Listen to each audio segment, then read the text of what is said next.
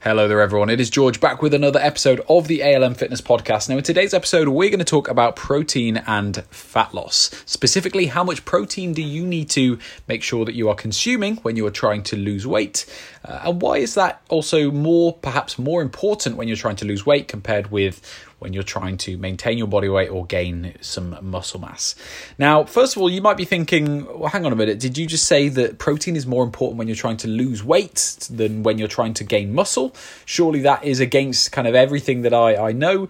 And I think that's the first common misconception here, is that when we think about protein, we think of kind of bodybuilders. Often we think about kind of gaining a lot of muscle. If we have protein shakes, we're going to gain a lot of muscle. When in actual fact, really, I don't want you to think about protein like that at all. I want you to think of it more as something that will help you maintain or gain new muscle mass. And it is really, really important to not only our fitness, if that is our goal, to look or feel a certain way, but also to our general health. And we're going to talk about why it is particularly important when it comes to fat loss now.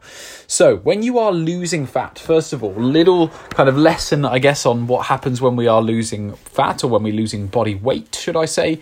First of all, hopefully, if you've listened to a few other episodes of our podcast, we know that if we are trying to lose weight, we need to be in a calorie deficit. Now, being in a calorie deficit, essentially what you're doing is, the kind of clues in the title there, you are eating less food. You're in a deficit. You're eating less food than what your body would like to essentially maintain its current status. So what you're basically saying to your body is, I'm going to give you less energy than you need to maintain exactly how you look and how you operate now.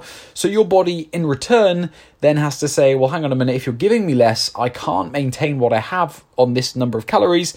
So I'm going to have to start losing tissue in order to, create a body that will be able to be maintained with the energy that you're giving me. So what your body does then is it goes about losing tissue. Now, obviously, we want the majority of that to be body fat. However, inevitably, with that process, we are going to also lose a little bit of muscle. So a fraction of the weight we lose when we're in a calorie deficit, some of it is going to be muscle. Now, depending on the size of the deficit, so how severe your calorie deficit is, how little food you're eating, is also going to impact how much muscle that you lose compared to fat. It's going to impact that ratio. So for example, if I'm in a 1,000 calorie deficit and I'm losing weight very quickly, your body's not going to have time. It's not going to be as efficient at losing all that fat. So it's going to have to take some from muscle as well. It can't be picky at that point because you're not giving it much of a choice. It's going to have to just lose a little bit of muscle, a little bit of fat, and that's what it is. And that ratio wouldn't be ideal. However, if you're in just a very slight calorie deficit and you're doing this over weeks, your body's got time to really kind of sort itself out and be really efficient at that process. And the majority of that weight you're going to lose is going to be fat. Now, having said that, there are a couple of things that we need to do surrounding the topic of this podcast, which is about protein intake, that can really help our body and help make sure that that ratio of fat loss to muscle loss is high where we want it to be. Now, when it comes to protein intake, you're going to hear different kind of figures depending on who you're listening to, where you're pulling this information from. As a general rule of thumb, if you are resistance training and you're an adult, I would like to give the recommendation of 1 gram of protein per pound of body weight. So if you were to take your body weight in pounds, so if you're weighing yourself in kilos, just convert that to pounds, and then you just need to match that number with grams of protein. And that is how much you should aim for if you are resistance training, if you're otherwise healthy and you're an adult. Now, this may seem a little bit high for some people, first of all, especially if you're not used to kind of consuming a high protein diet.